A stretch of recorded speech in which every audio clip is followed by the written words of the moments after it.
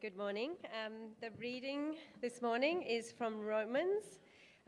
First from chapter 1, I'm going to read verse 16 and 17. And then we're going to turn to chapter 3 in Romans, and I'll read from verse 19 to 26. So Romans chapter 1, 16 and 17.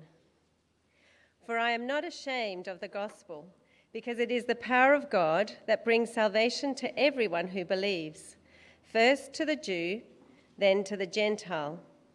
For in the gospel, the righteousness of God is revealed, a righteousness that is by faith from first to last. Just as it is written, the righteous will live by faith. And then turning to chapter 3, starting at verse 19. Now we know that whatever the law says, it says to those who are under the law, so that every mouth may be silenced and the whole world held accountable to God. Therefore, no one will be declared righteous in God's sight by the works of the law. Rather, through the law, we become conscious of our sin. But now, apart from the law, the righteousness of God has been made known, to which the law and the prophets testify. This righteousness is given through faith in Jesus Christ to all who believe. There is no difference between Jew and Gentile, for all have sinned and fall short of the glory of God, and all are justified freely by his grace through the redemption that came by Christ Jesus. God presented Christ as a sacrifice of atonement through the shedding of his blood to be received by faith. He did this to demonstrate his righteousness, because in his forbearance he had left the sins committed beforehand unpunished. He did it to demonstrate his righteousness at the present time, so as to be just and the one who justifies those who have faith in Jesus.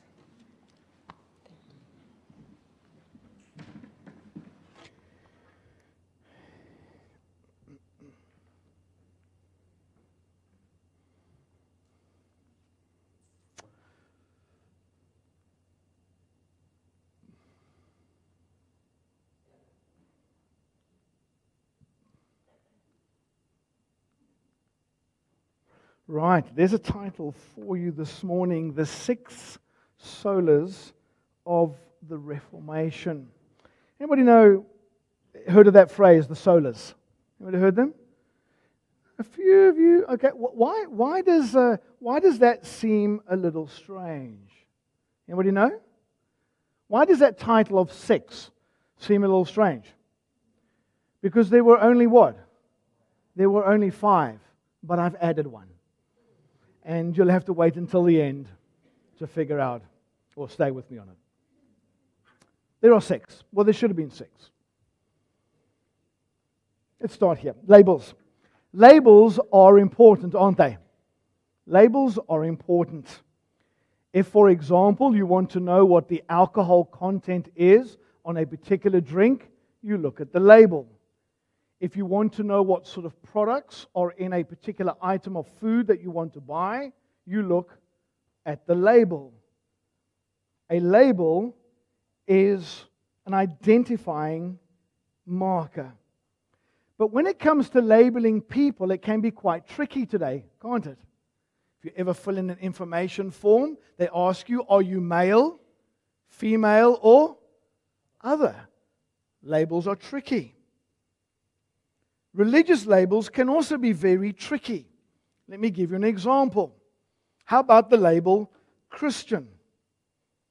Does that mean a liberal Christian, an evangelical Christian, a Mormon Christian, a Christadelphian Christian, a JW Christian, or a Catholic Christian? Which one? Labels are tricky, aren't they? Let me give you another one. Baptist. The label Baptist is tricky. Is that Independent Baptist? Is that Reformed Baptist? Is it Charismatic Baptist? Is it Happy Baptist? Is it a Basso Baptist? How about the word Reformed? Is that Christian Reformed? Is that Presbyterian Reformed? Is it Anglican Reformed? Does the word Reformed mean Calvinism? And if it means Calvinism, are you a 5-point Calvinism, a Calvinist, a 4-point Calvinist, or a 3-point? Or you just don't even have a point? October 31, 1517, 505 years ago, Martin Luther nailed what is famously known as his 95 Theses. He nailed them to the Wittenberg Castle church door, which God used to start what is known as the Reformation. These 95 Theses were 95 complaints against the theological abuses of the Roman Catholic Church of that time. These 95 Theses were then taken down by his supporters. They were copied and they were printed on the newly founded printing press, and they were sent all over Europe, creating something of a firestorm of upheaval and change. The Reformation of the 16th century was a protest against the Roman Catholic Church that had corrupted the gospel. The Reformation was a recovery of the gospel, which had been largely obscured for 1,000 years.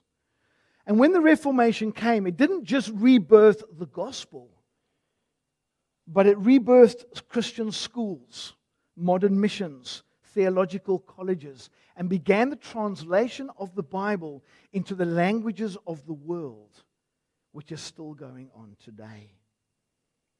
Today, 30th of October, 2022, we are celebrating Reformation Day.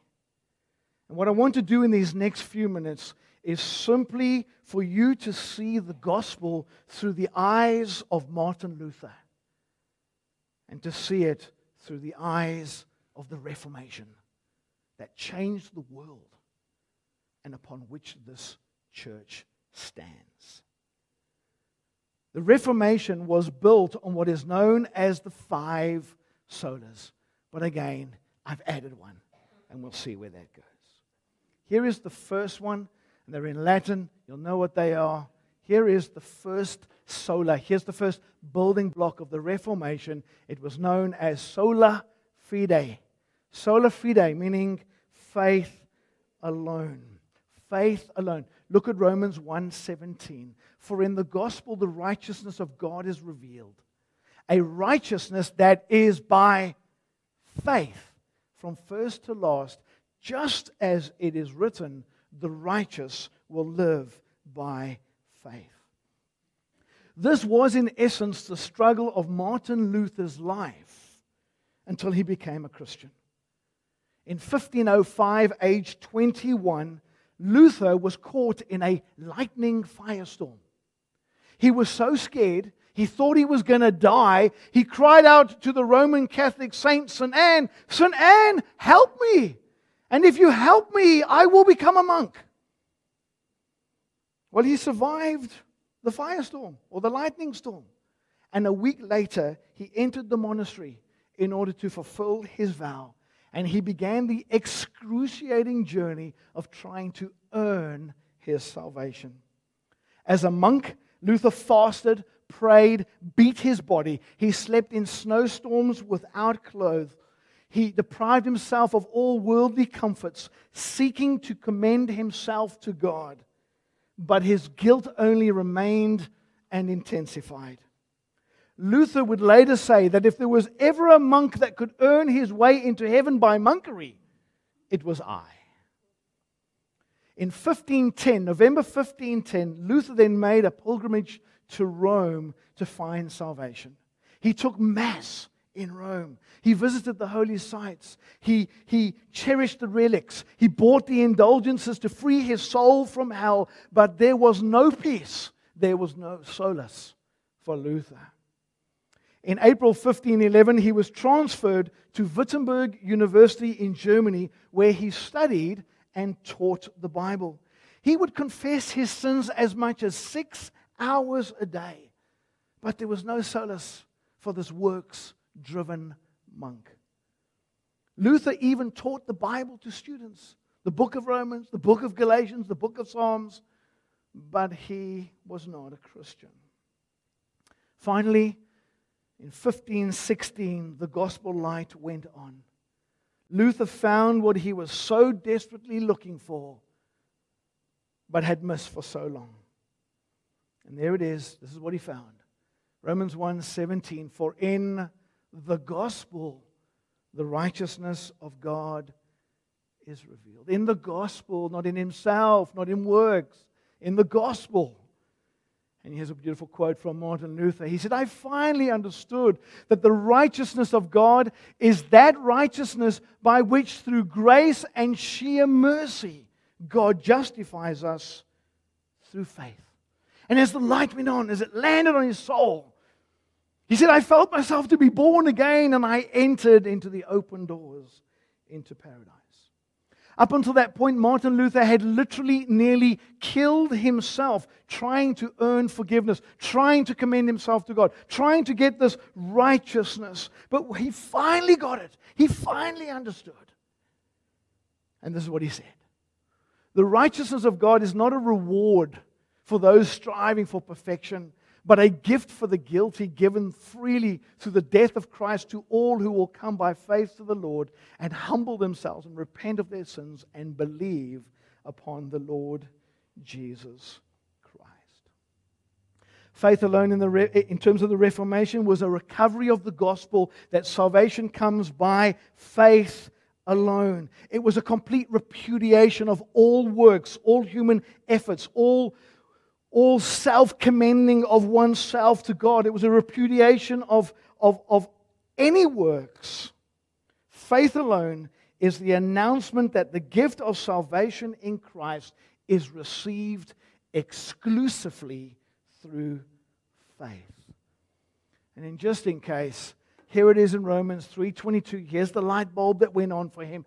This righteousness from God is given through faith, or could be written in the faithfulness of Jesus Christ, to all who believe. You see, there is no righteousness for the sinner by works, because all have sinned and fall short of the glory of God.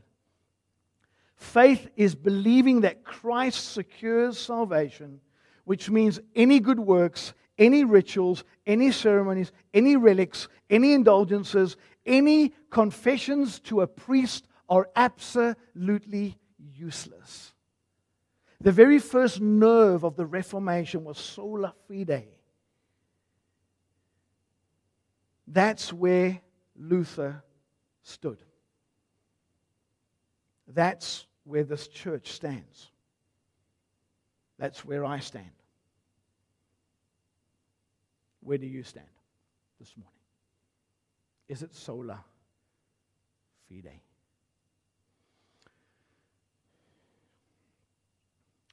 The second sola was sola Christus, in Christ alone. Now, faith alone and Christ alone cannot be separated, can they? Why?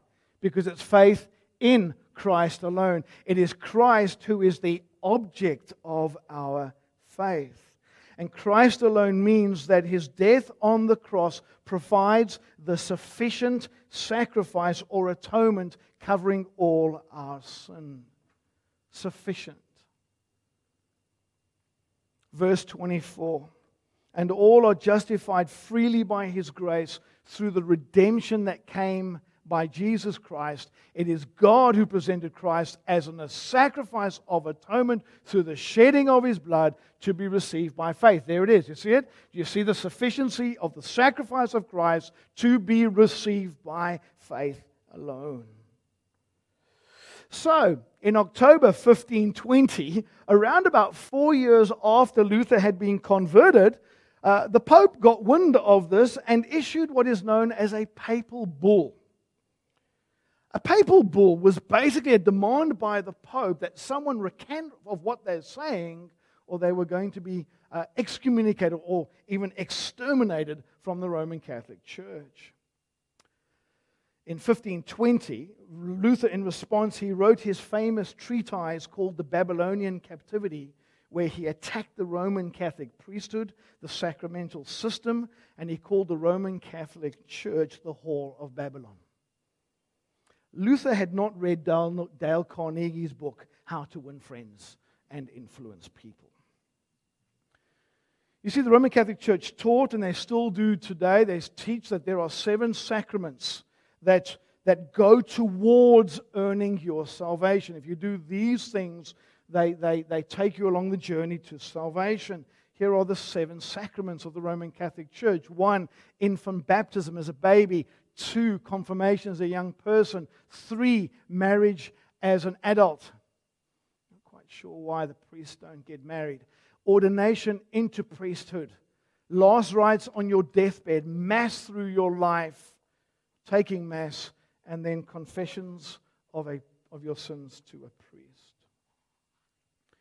But, said Luther, all saving grace is through what Christ did alone, independent of all these sacraments. Quote, and this is beautiful, the cross is our theology. The cross is our theology. Luther said, you do not look to man, you look to Christ. You do not confess to a priest, you confess to Christ. You do not trust in a pope, you trust in Christ. There is one Savior, one mediator between God and man, and His name is Jesus Christ. And with that, Martin Luther blew the 7 sacraments of the Roman Catholic Church out of the water and received himself another papal bull. Listen to this by Luther. Talking, he says, Christ at the cross. Listen to this. Here's the theology of the cross. He receives the worst about me. I receive the best about him. Oh, isn't that good? He receives the worst about me, and I get the best about him. And Luther called this the exchange of the gospel, or the exchange of the cross. The Reformation was a recovery of the gospel, that it's in faith alone, in Christ alone, apart from all baptisms, church memberships, works, sacraments, priests, pots, pans, and any other external paraphernalia. Sola Christus. That's where Martin Luther stood. That's where this church stands. That's where I stand. Where do you stand? The third one is sola scriptura. The third groundbreaking principle of the Reformation was known as sola scriptura, meaning in the Scriptures alone, meaning that the final, all and final authority lay where? In the Scriptures. You see, in the Roman Catholic Church then, as it is today, authority does not rest in Scripture alone.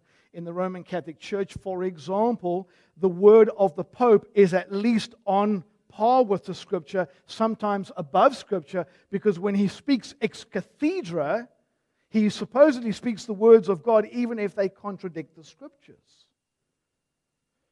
In the RCC, the Pope, traditions, church fathers, councils have authority at least on par with the Word of God.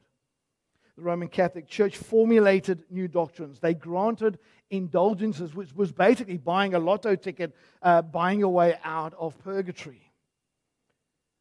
They said, the Roman Catholic Church, that they hold the keys to heaven and hell. They're the ones that have the authority to either grant, absolve people, and forgive their sins.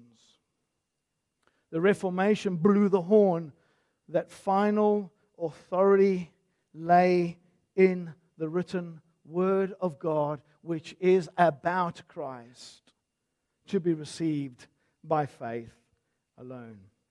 So, Luther earned himself another bull. And in this particular papal bull, he was demanded from the Pope that he had to recant of sola scriptura in 60 days. Luther burnt the bull. He burnt it. And he said, this bull condemns Christ himself. The Pope be condemned. The Word of God be held up and honored. But it was April 1521 when the moment came, when he was summoned to what is famously known as the Diet. The Diet, Germans, help me, Heidi, the Diet of worms. And he was signaled to this place, and he was presented before the Roman Emperor, King Charles V. And this particular archbishop that was there got right up into Luther's face and said this: "I ask you, Luther, answer candidly and without horns. Do you repudiate your books in which your views contain?" It was the moment of moments. Luther knew that his life was on the line. And here's what he said: "Since your majesties and lordships desire a simple reply, I will reply without horns. Unless I'm convinced by Scripture and plain reason, I do not accept the authority of popes and council that contradict each other. My conscience is captive to the word of God. I will not recant anything, for to go against conscience is neither right nor safe." Famous words, "Here I stand. I can do no other. God help me." Amen. You see, our authority is not in the Word of God plus Baptist theology. Our authority is not the Word of God plus church history.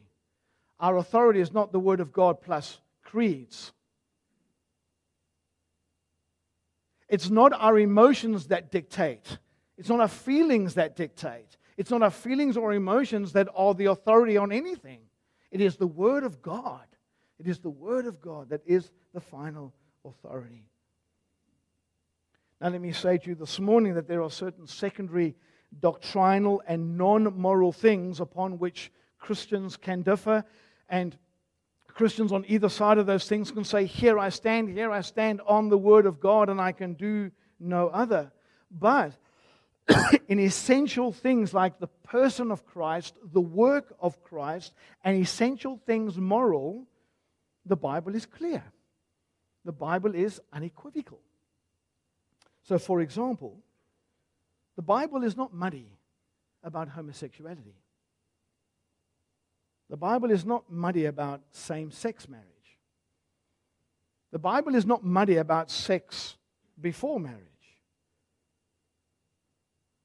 The Bible is not muddy on whom a Christian can marry. The Bible is not muddy on abortion. The issue is, do we stand on the authority of Scripture or don't we? Because that's what the Reformation was about. Luther stood on sola scriptura. That's where he stood. That's where this church stands. That's where I stand. What about you? What about you? Let me take you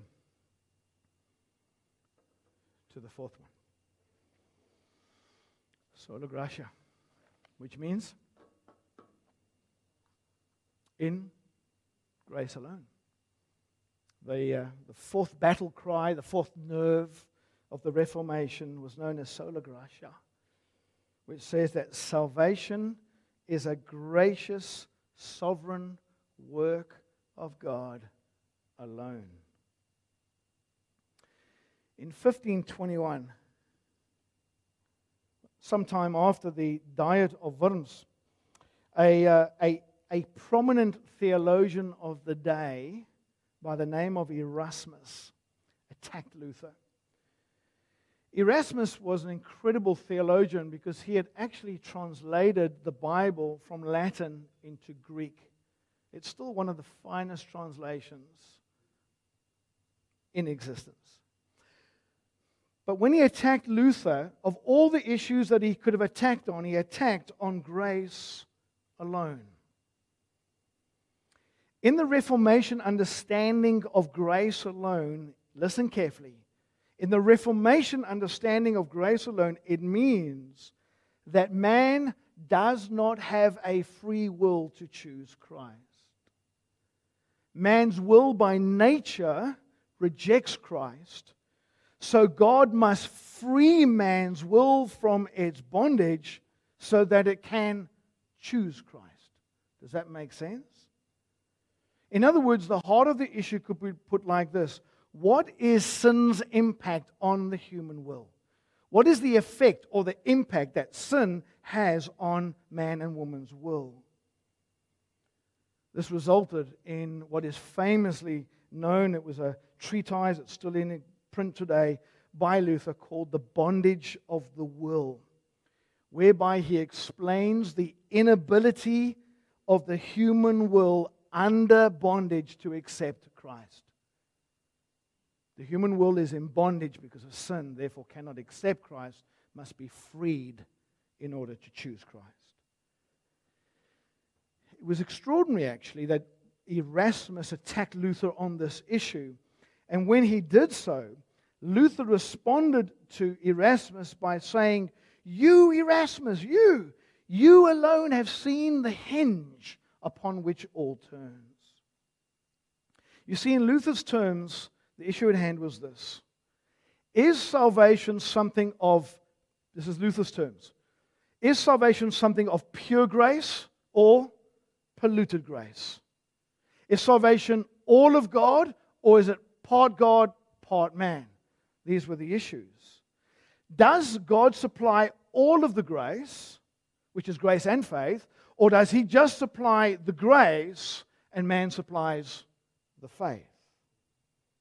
Luther said that if man supplies the faith, then man is a co-savior. Here's obviously the verse that he would appeal to. For it is by grace you have been saved through faith, and this not from yourselves, it is the gift of God, not by works, so that no one can boast.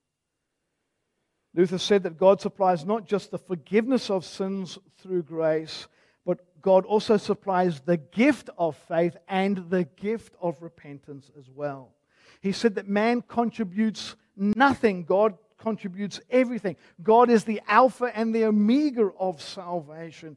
That God is the exclusive Savior to lost sinners, supplying all that is necessary, supplying both the grace and the faith. I guess you could reframe the question like this. Is God the author not just of justification, but also of faith? The way they framed it, is Christianity reliance upon God alone for salvation? Or is it reliance on God for some of the salvation, but the rest is supplied by man? Sola Gratia was a distinguishing mark of the Reformation and of all those churches that would call themselves Reformed. It does go to the very heart of election and predestination. That salvation is all of grace. God supplies both the saving grace and the saving faith to sinners through what Christ has done alone. So for reformers like Luther, Zwingli, Bucer, Calvin, all of them, they would appeal to verses like this in John 15:16. You did not choose me, but I chose you. They would appeal to scriptures like Philippians 1:29, for it has been granted to you on behalf of Christ not only to believe in Him, but also to suffer for Him. Let me quote Luther again. He said, we make no contribution to the process of salvation except to call upon the name of the Lord Jesus Christ using the faith alone that He gives us. What a quote that is. This is where Luther stood. This is where this church stands. This is where I stand. Now, I know that here this morning in this body of believers, for example, there would be some significant differences in this. For some of you sitting here, you may believe that it is grace alone, but you really struggle with the very things that I've just brought to you through the words of Luther. I get that. But for some of you sitting here, you do not believe that God supplies the faith to believe, and you would be more on the side of God supplying the grace, but then God has given us something of a free agency or a free will to accept or reject. I want to say to you that this is a deeply divisive issue in the church as a whole. I don't mean BBC, I'm talking about the general church of Jesus Christ. But I can say that we've had our own battle over this particular issue. Some people that were part of this church, were members of this church, have left over this issue. But I want you to hear me today. Please hear me. If you are not grace alone in the Reformed understanding, it does not mean that you have to leave this church. Please don't leave this church. I hope you won't leave this church. Life in this body is broad enough and robust enough for Christians to be together, loving each other in fellowship with one another, though we may disagree on how this grace is effected. And what I'm about to say to you now, I hope that you will hear from the very bottom of my heart. I do not want you to hear from me, and I do not want you to hear from this pulpit today, that if you hold more to man's free will in some way, I don't want you to hear guilt. I do not want you to hear condemnation, and I do not want you to hear judgment. If this is something you're not sure about, if you're in a slightly different place because you stand on the Scriptures, but you stand in a slightly different place, and for want of a better way of putting it, you side more on the side of man having some sort of free will. If that's where you stand today on your understanding of Scripture, I want to honor you. I want to honor you.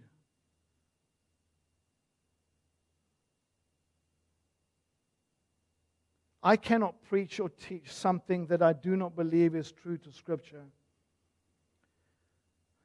But if you believe that God has given man a free will either to accept or reject the gospel by faith alone, that does not make you an unbeliever. You are a brother or sister in Christ, and you are welcome here. Would you please hear that from me, from my heart this morning? Let me take it one step further. When I started here around 9 years ago, I truly believe that when I got here, I came in too hard on this issue.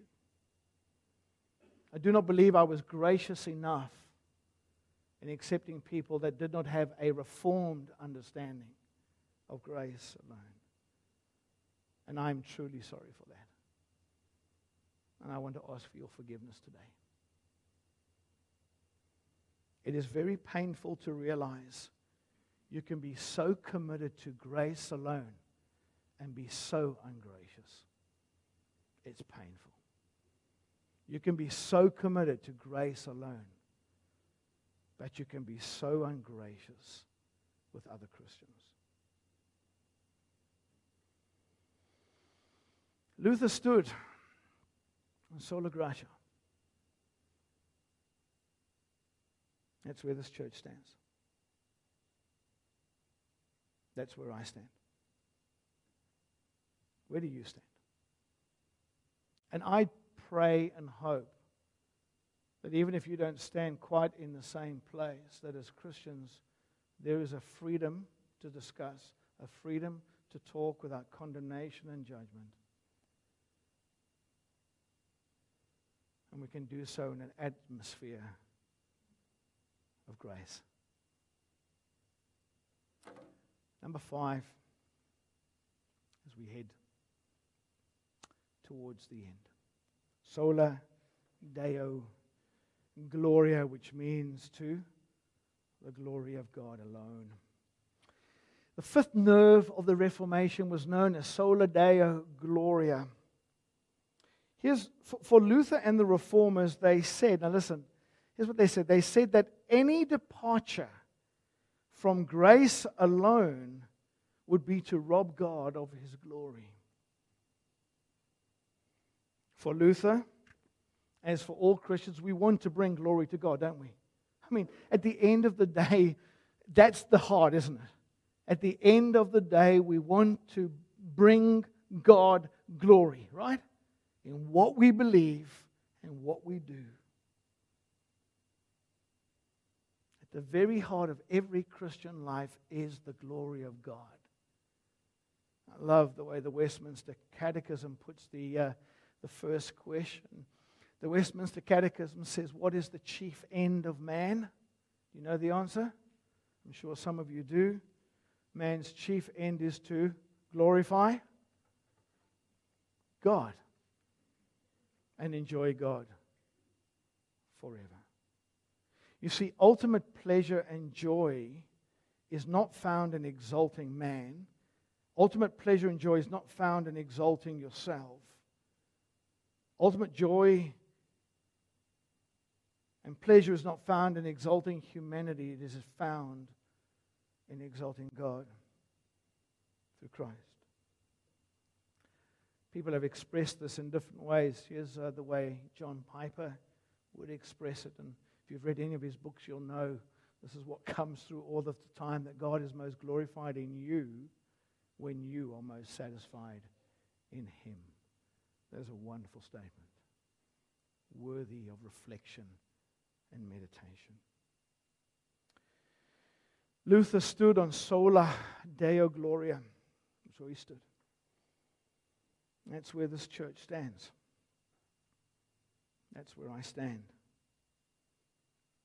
Where do you stand?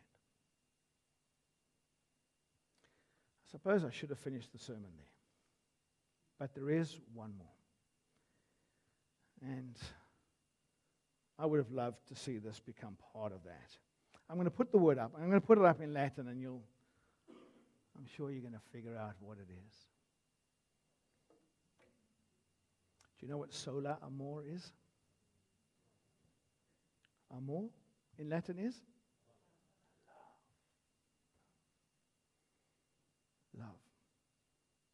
To be honest, the Reformation did lack love in many times, in many places. Sola amor would be in love alone. You see, because if we want to call ourselves a reformed church, whichever sort of label you want to put on that, we should be a church that is always reforming in love. Jesus said, by this all men will know that you are my disciples if you... How about this one? Oh. Whoever claims to love God yet hates a brother or sister is a liar. For whoever does not love their brother and sister whom they have seen cannot love God whom they have not seen.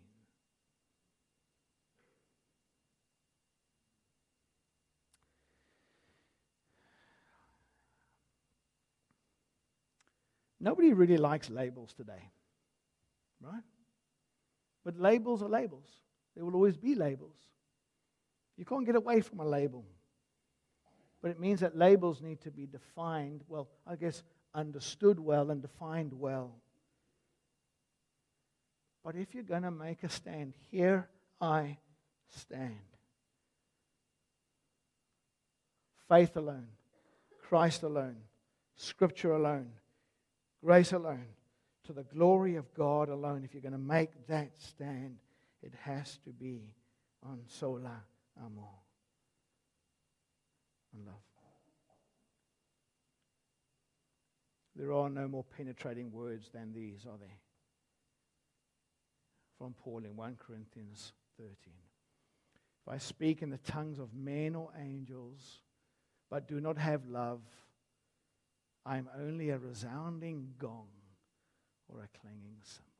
You see it? How about this? If I've got the gift of prophecy and can fathom all mysteries and all knowledge, and I stand in the way of the Reformation, and if I have a faith that can move mountains but do not have love, I am nothing. And if I give all I possess to the poor, and I give over my body to hardship that I may boast, but do not have love, I gain nothing.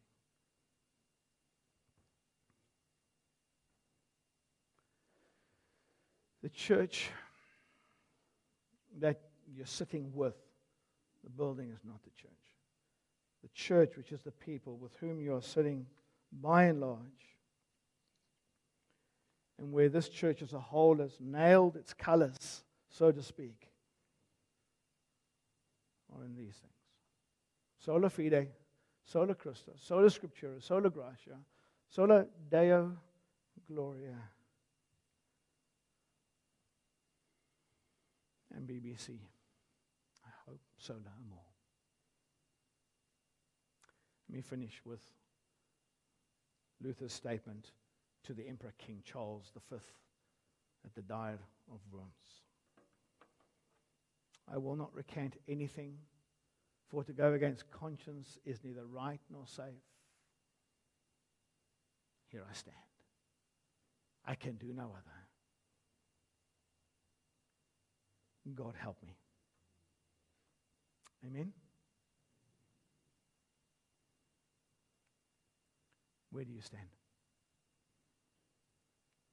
Where do you stand?